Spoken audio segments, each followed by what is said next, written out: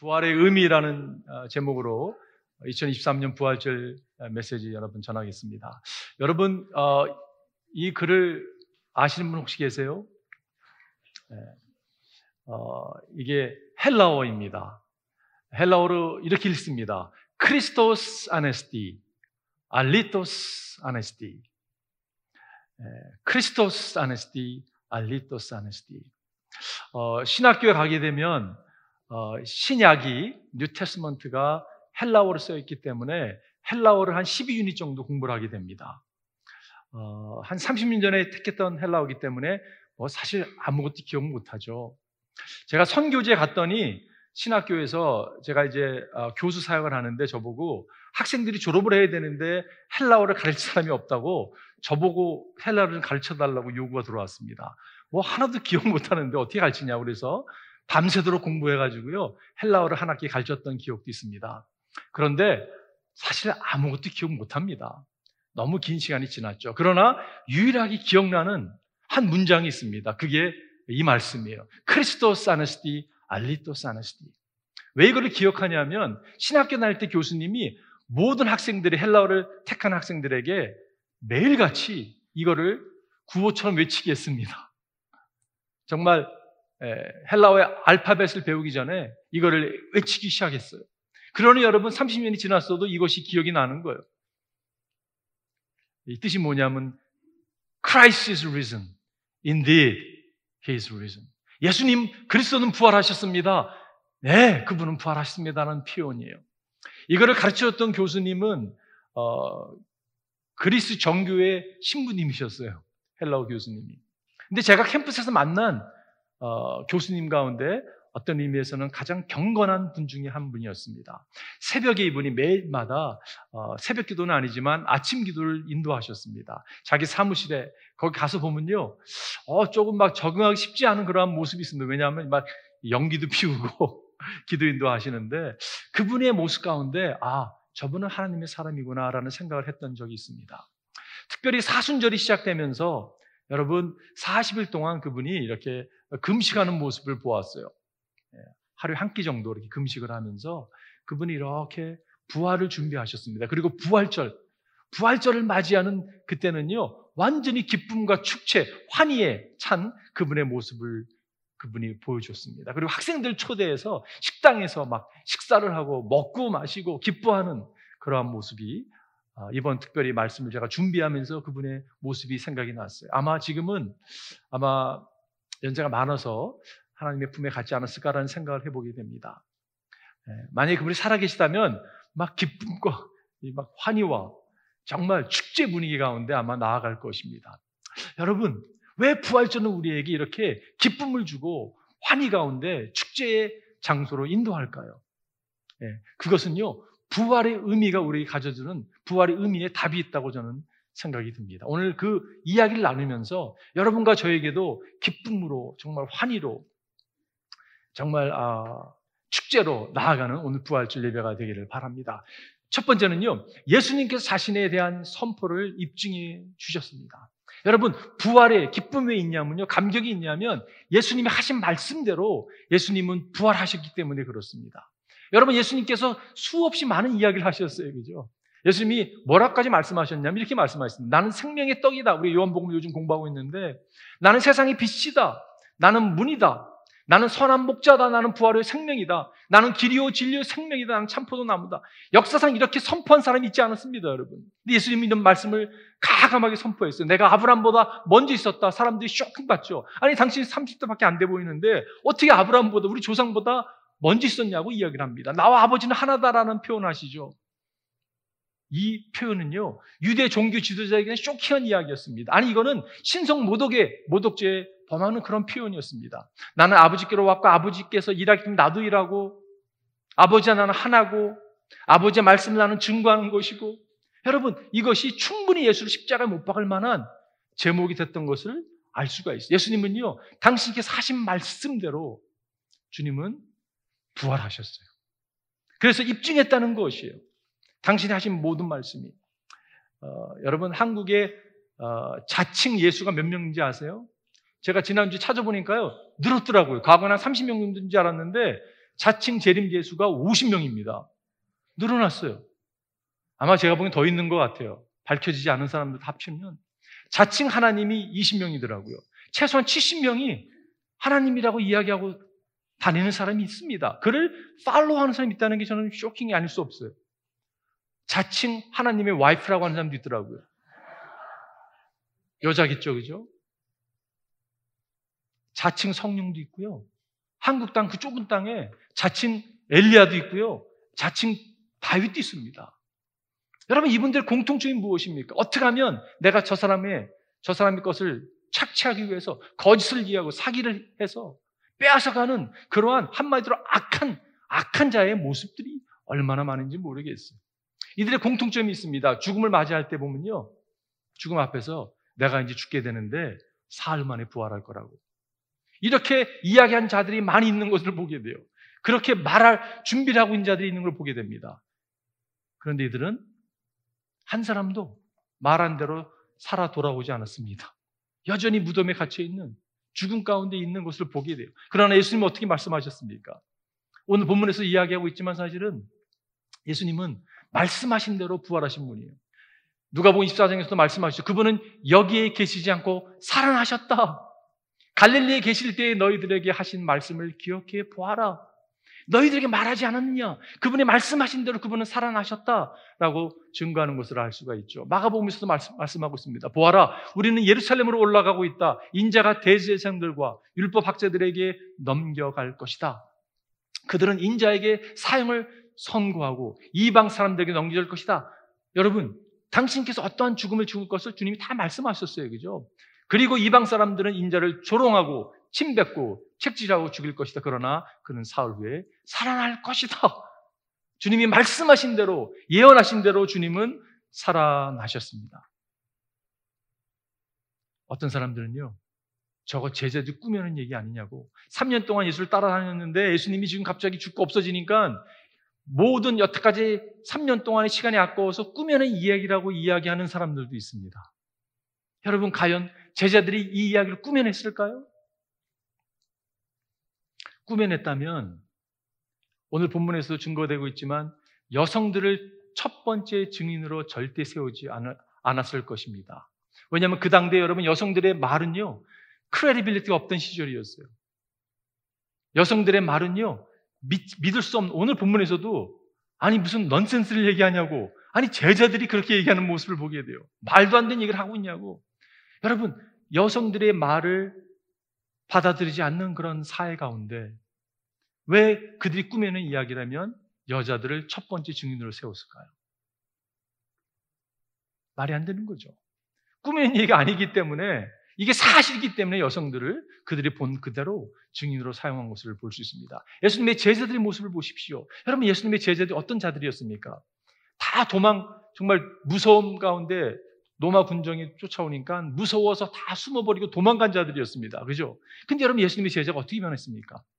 All of a sudden, 갑자기 이들이 담변자들이 돼서 예수님의 부활을 외치는 자가 됐습니다. 어떻게 여러분 이게 가능합니까? 이게 꾸미는 이야기라면 이게 가능할까요? 여러분, 그들은 부활하신 예수님을 만났기 때문에 그들은 이거를 증거하지 아니할 수 없죠. 그 꾸며낸 이야기, 이거를 여러분 꾸며낸다는 게 쉽지 않다는 이야기를 척 콜슨이라는 분이 이야기를 합니다. 여러분, 척 콜슨은 누구였냐면요, 워터게이트 스캔들로 닉슨 대통령 때 닉슨 대통령의 보좌관을 지냈던 분이십니다. 이 척 콜슨이요, 이 일로 감옥을 가게 돼서 감옥에서 예수를 만나고 나중에는 이 프리즌 미니스트리에 엄청난 영향을 끼쳤던 사람이죠. 근데 여러분, 그가 그 보좌관들이 모여서요, 같은 날짜, 같은 사건, 입을 맞췄다고 합니다. 맞춰가지고 정말 이거를 잘해서 우리가 이 대통령을 보호하자, 그런 마음으로 입을 맞췄는데 미디어에 어떻게 보면 조사하는 것에 딱 시작하자마자 완전히 멘붕이 돼가지고 어쩔 줄 몰랐던 여러분 그런 이야기를 그의 책에 기록하고 있습니다. 그러면서 여러분, 그가 부활의 사건을 끄집어내면서 이런 얘기를 한 적이 있어요. 만일 6명의 하버드 대학, 예일대에서 교육받은 사람들이, 그 보좌관들이 다 똑똑한 사람들이었거든요. 소량의 미디어 조사를 견디지 못해서 이 땅에 가장 힘 있는 한 남자를 보호하지 못했다면 대통령을 보이지 못했다면 어떻게 11명이 교육도 받지 못한 어부들이 분명치 않은 유대 랍비 한 사람의 날조를 위해 그렇게 심한 고문과 투옥과 죽음을 무릅쓰고 견뎌낼 수 있겠었는가? 커버하는 게 너무 쉽지 않다는 거예요. 그죠? 어찌 그게 가능하다는 이해합니까? 여러분, 그들은 부활하신 예수를 만났기 때문에 그것이 가능한 것을 알 수가 있어요. 사도 바울의 변화를 여러분 보십시오.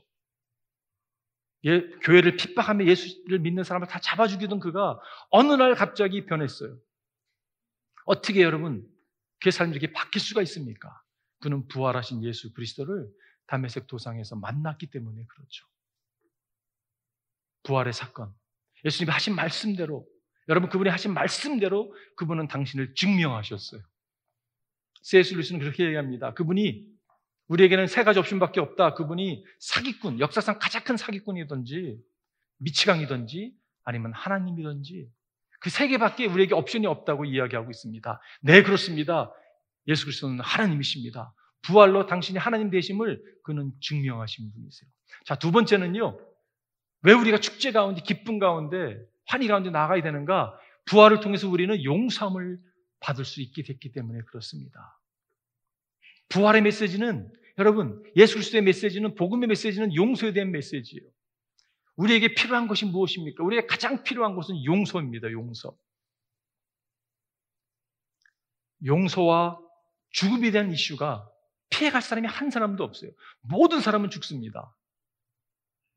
모든 사람은 죄 가운데 태어나서 죄 가운데 살다가 죽게 되는 것을 보게 돼요. 여러분, 로마서 6장에 보면 말씀하고 있잖아요. 죄의 싹은 사망이라고 말씀하고 있어요. 우리가 죽는 이유는 죄 때문에 죽습니다. 근데 모든 사람이 죄인이에요. 그리고 죽음으로 맞이할 수밖에 없는 이게 인간의 현실인데, 여러분 그것을 주님께서 부활하심으로 죄를 용서해 줄 뿐 아니라 영원한 생명, 죽지 않아도 되는 것을 주님께서 말씀하고 있다는 거죠. 이것이 여러분 얼마나 이것이 우리에게 감격스럽고 기쁨의 축제의 자리로 인도하는지 모르겠습니다. 로마서에 이런 말씀이 있죠. 당신이 만일 예수님은 주님이라고 입으로 고백하고 하나님께서 그를 죽은 사람들 가운데 살리신 것을 마음으로 믿으면 구원을 얻을 것이다. 어떻게 구원을 얻는다고요? 주님을 입으로 고백하고 하나님께 그를 죽은 사람 가운데 살리신 그분이 부활하신 예수 그리스도라는 사실을 마음으로 믿게 될 때 여러분 구원을 얻는다고 성경은 이야기하고 있어요. 부활의 주님을 믿는 순간 우리의 죄가 해결이 되고, 왜냐하면 그분은 우리 죄를 위해 십자가 죽으셨기 때문에 우리의 미래가 죽음이 해결되는 거죠. 왜냐하면 그분이 부활하셔서 부활의 첫 열매가 되셨기 때문에 그렇습니다.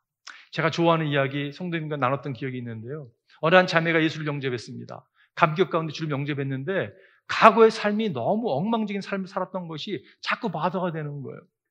자기를 끌어내리는 겁니다. 여러분, 많은 경우에 그거는 사단의 고소하는 목소리죠.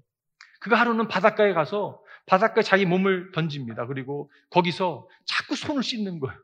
과거를 생각하니까 수치스러운 모습, 죄악스러운 모습이 자꾸 떠올라서 손을 씻고 있었습니다. 근데 주님께서 그에게 잔잔한 음성으로 마음에 들려주셨다고 해요.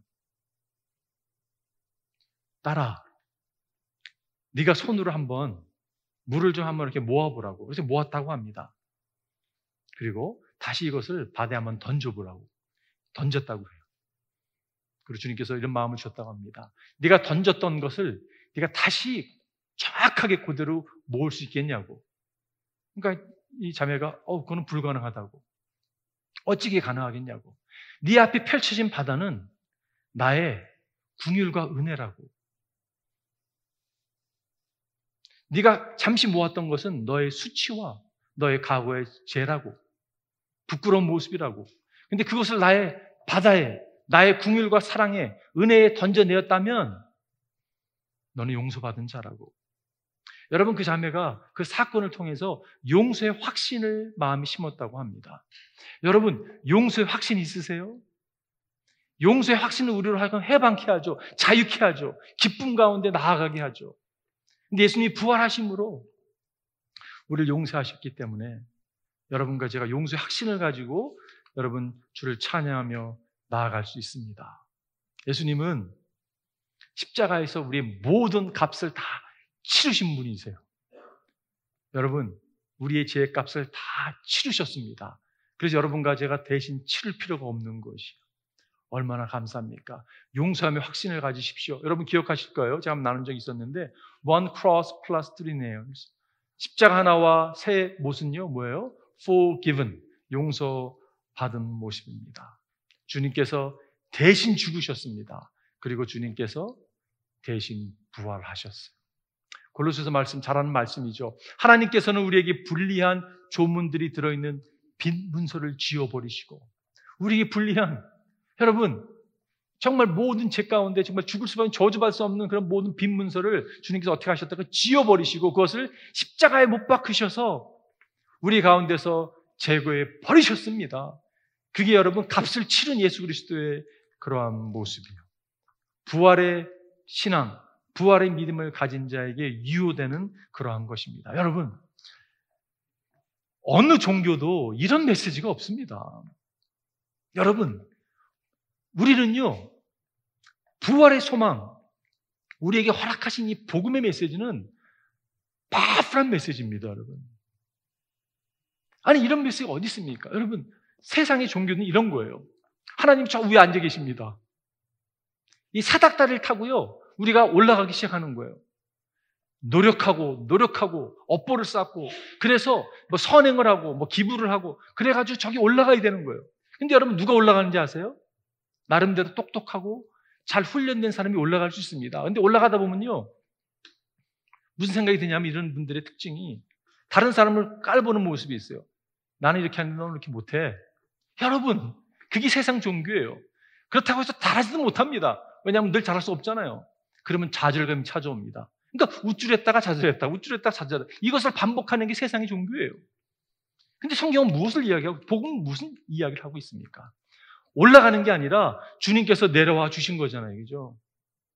연약하고, 악하고, 반항적이고, 감사할 줄도 전혀 모르고, 자기의 부모도 모르는, 자기를 창조하신 부모를 완전히 잊고 살아가는 그들에게 주님께서 내려와 주신 거예요. 이렇게요. 여러분, 이게 복음 아닙니까? 저는요, 이번에 정말 기대가 돼요. 이사 나가는 것이 너무 기대가 됩니다. 아마 이 장소보다 열악한 곳에서 여러분 예배 드리게 될 것입니다.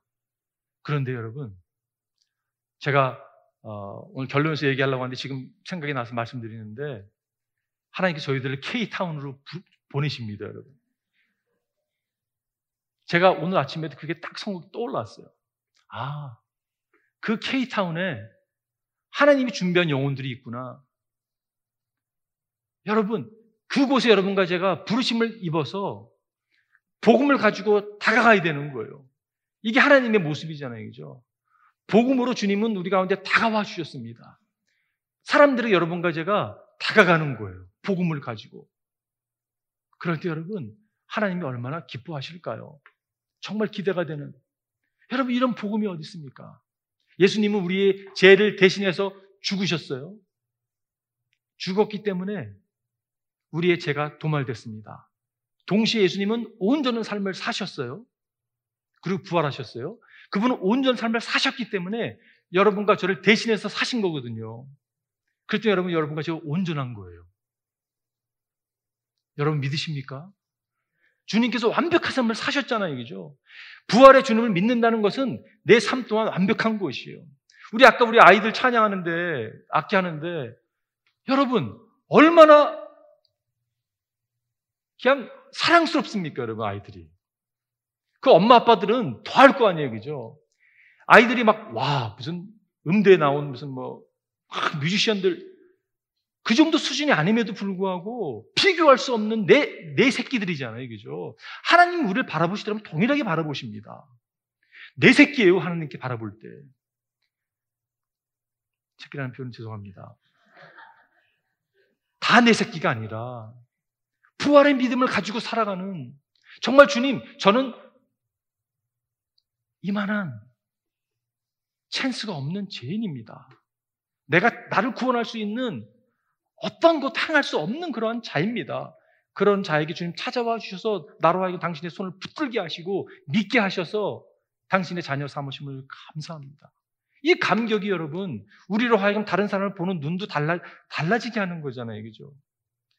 여러분, 내가 나를 갖다가 그리스도 눈으로 바라보지 못하면 다른 사람을 그 눈으로 바라보지 못합니다. 이게 복음의 능력이잖아요. 그죠? 여기에 자유함이 있습니다. 리버레이션이 있는 거예요. 이런 메시지가 어디 있습니까, 여러분? 이 메시지를 하나님께서 우리 공동체에게 주셨다고 저는 믿습니다. 이 복음의 메시지를 가지고요, 여러분, 다른 사람을 위해서 복음 전하는 거예요. 이 삶이 얼마나 익사링한 삶인가라는 것을 다시 한번 생각하게 됩니다. 오늘 마지막 세 번째는요, 우리가 정말 축제 가운데 기쁨 가운데 나갈 수 있는 것은 무덤이 끝이 아니라는 사실 때문에 그렇습니다. 예수님이 죽으셔서 부활하셨어요. 죽음이 끝인 줄 알았던 사람들에게 죽음이 끝이 아니구나. 예수님 부활의 첫 일배가 되셨잖아요. 그죠? 여러분 다 죽습니다. 그러나 죽지 않습니다. 부활의 믿음을 신앙을 갖고 있는 사람에게는요, 영원한 나라가 준비되어 있는 것을 보게 돼요. 우리의 종착역은 죽음이 아니라 죽음 후에 주님께서 준비하신 그 영원한 나라, 그 나라가 우리에게 준비되어 있다는 거죠. 요한복음 5장에 보니까 이 말에 놀라지 말아라. 무덤 속에 있는 사람들이 다 그 음성을 들을 때가 온다. 때가 올 거를 이야기하고 있어요. 그죠? 그러면서 선한 일을 한 사람들은 부활하여 생명을 얻고, 여러분 보세요. 여기서 선한 일이 무엇입니까? 선한 일을 한 사람은 부활하여 생명을 얻고 악한 일을 한 사람들은 부활하여 심판을 받는다. 여기서 선한 일이라는 것은 선행을 이야기하는 게 아닙니다, 여러분. 여기서 선한 일은요, 요한복음 5장 24절과 이어지는 말씀인데, 같은 컨텍스트인데, 이 말씀 무슨 말씀이냐 하면, 내 말을 듣고 또 나 보내시를 믿는 사람, 주의 말씀을 듣고 믿는 게 일입니다, 여러분. 여러분과 지금 행할 일은 하나예요. 말씀을 듣고 믿는 일이에요. 예수를 믿는 것이 일입니다, 여러분. 그런 자가 어떻게 된다고요? 부활의 생명을 얻고, 악한 일을 한 사람들은 부활의 심판을 받는. 악한 일이 무엇입니까? 예수를 거절하는 거예요. 부활을 거절하는 거예요. 그게 여러분 악한 일입니다.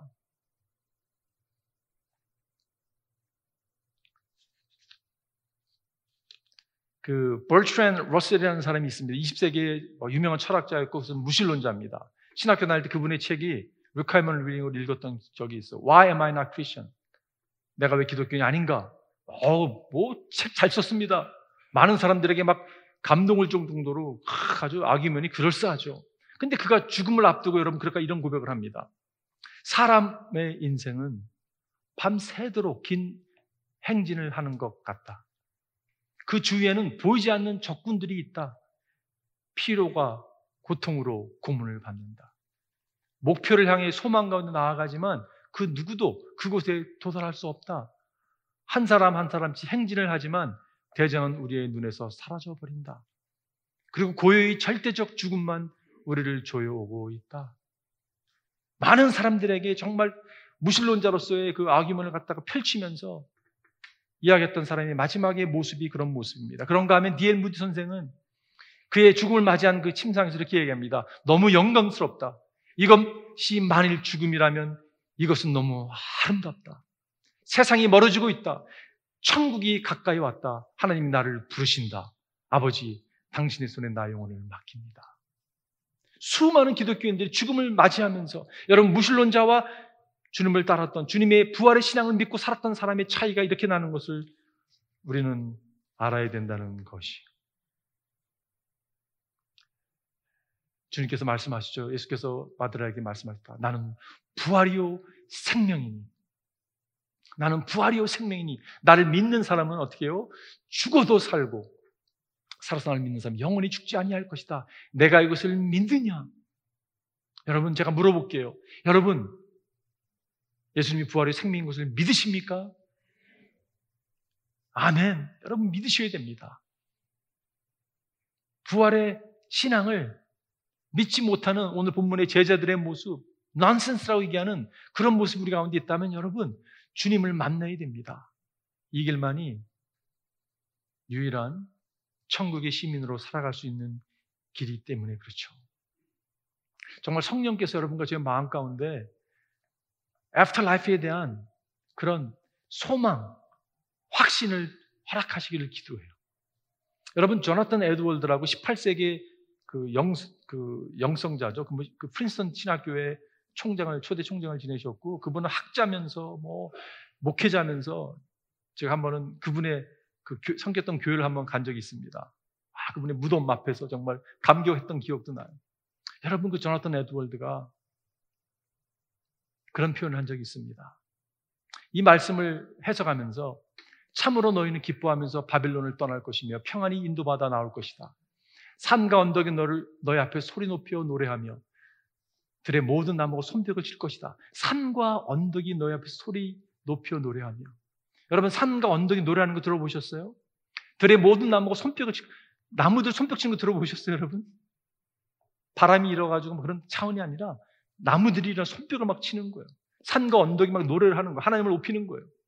그러니까 무슨 표현을 하고 있냐면, 이 땅에 살아가면서 우리의 모습이, 여러분, 우리는 오감, 5 센스가 있지 않습니까, 여러분? 보고, 듣고, 냄새 맡고, 테이스하고, 타치하고, 오감의 우리의 모습이 이 모습인데, 우리가 천국에 천국에 입성했을 때 우리의 모습은 오감이 아니라 백감, 천감, 십만감.